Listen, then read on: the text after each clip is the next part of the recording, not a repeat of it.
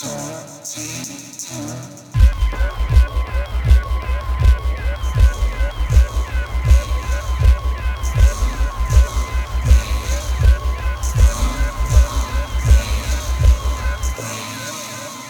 and welcome to Clone the Radio. I'm your host, Joseph Alex, and this is the show where I talk about any random topic that's been on my mind for the week, something that I've been thinking about and want to share with you guys. This episode, we're going to talk about restrictions and how they help us make music. But first, I want to talk about an album that I just released. This is it's a short album, about 26 minutes of like modular techno stuff, sort of down tempo. It's called A Pattern of Self-Destruction, and it's sort of a reminiscing about some things in my life that I've done. And this podcast is a good example. Something that I want to do, something that I have to force myself to stick to, and hopefully I can keep doing it. I'm pretty committed. But a lot of times projects and things get left behind, and you look back and you wonder like why you didn't finish that, why you didn't stick with it. So that's kind of what the topic of this album is about. It was supposed to come out on a label like over a year ago, and I sent it off and they never did anything with it, and I sort of forgot about it. It's been sitting on my hard drive for quite a while, and since I'm in the process, as you guys know, if you listen to any of the other episodes, I'm in the process of switching my computer around. I want to get a new graphics card, some new hard drives, switch everything to a clean version of my operating system, and I want to update FL Studio and make sure that nothing gets lost in that transition. So I've been working through my back catalog of projects that are kind of almost done but haven't gotten out yet. So I have about 4 of them. This was A Pattern of Self-Destruction was the first of them, and over the next month or two I'm going to be putting out quite a few albums that I've had almost done. So I've got it down to where I can bounce everything to audio files. I think my computer will handle the mastering. If not, I'll get someone to do that. And yeah, you can expect some new music from me here shortly.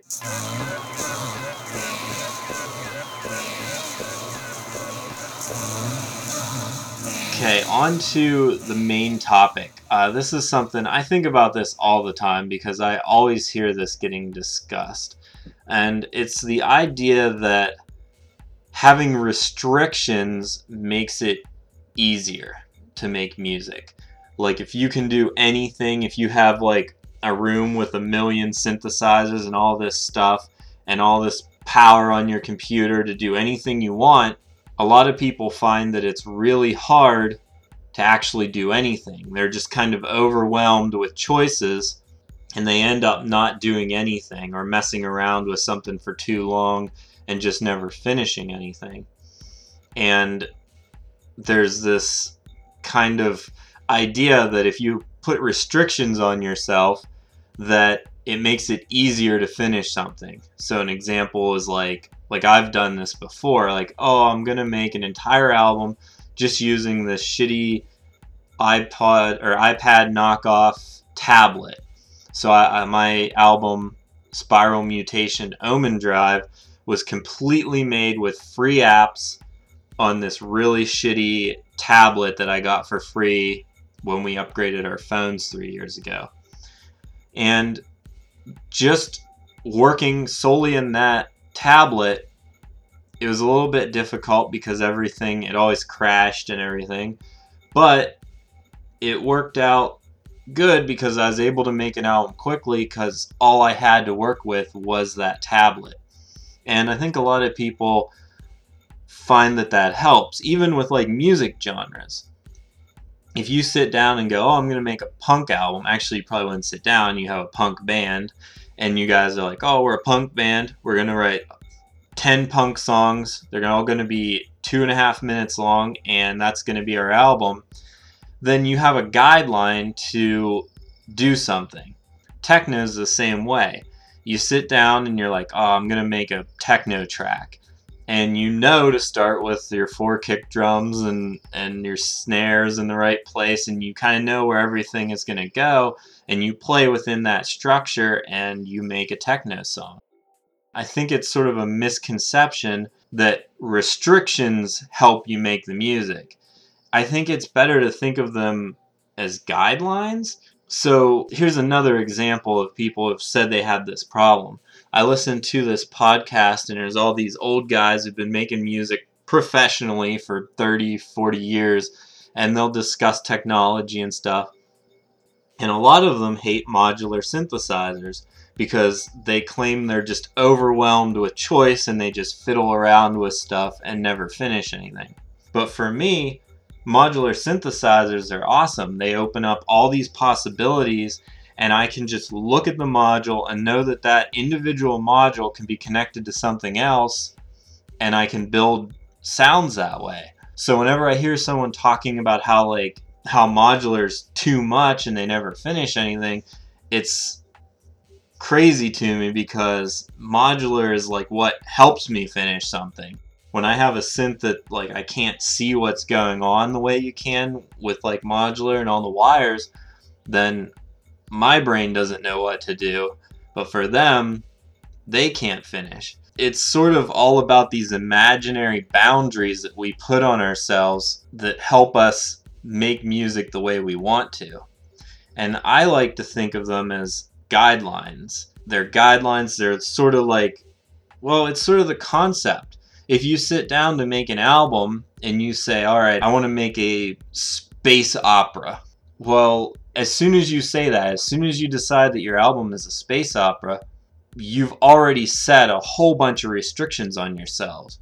You're not going to have like metal guitars in your space opera. You're probably going to have, well, actually, I'm not sure what even goes into a space opera. I mean, you're going to have some preconceived notion of what this space opera is going to sound like. It's probably going to have lush, really spaced out ambient synths. It's probably going to have, probably not like techno kick drums. It's probably going to have like cymbals and like airy percussion. It might have vocals. You probably maybe want like a female vocalist that's really like lofty and lots of chorus on the vocals, reverb. So sitting down and coming up with that concept for your album isn't really a restriction. It's more of a guideline, more of a, I guess what I'm trying to say is it's semantics. A lot of people look at them as negative. When you say, oh, I need these borders to finish my music, you're sort of putting this negative spin on that they're restrictions, that they're holding you in from wandering. But I like to think of them as, this is the concept. This is the framework that I want to use for this project. So I think sitting down and not knowing what you're going to do is a bad idea. I don't think it's a limitation of like the modular synths or having too many options for plugins on your computer. I think it's a problem with not having a solid concept when you sit down and start plotting out the album. You know, if you come in with all of these themes and all of these lyrics that you've got written and you're ready to make this album, you're not worried about restrictions. You have ideas and you're ready to go. But if you're just like, oh, I rented out a studio for the next 10 days and here's my band and we haven't practiced and we don't know any songs and we're not sure what we're going to do, well, you're going to spend the next 10 days just dicking around trying to figure out what it should be. And some restrictions like, hey, it's a punk album, you play guitar, you play bass, well then those restrictions are actually going to help you finish the project. So I'm not sure if I've solved anything, but I think it's interesting to think about what you're doing and why you're doing it. If you're just want to fiddle around for the day and see what happens, that's cool. But if you really want to finish a project, then knowing what that project should be, I think, is a main priority before you even start.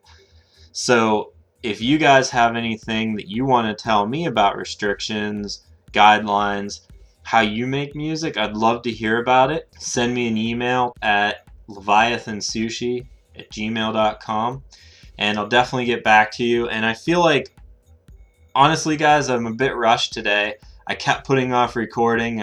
I've been busy at my day job, just totally slammed, and I haven't been able to record. And this is like the last time before I can get it sent to Nika, and I have to go to an appointment like right now. So I'm cutting this episode short, but I'd like to revisit this restrictions on music helping you make it. But next time we revisit it, I'd love to have some feedback from you guys that I can talk about. So send me those emails or hit me up on Twitter at Clone334 and let me know what you think. And now it's time for album recommendations.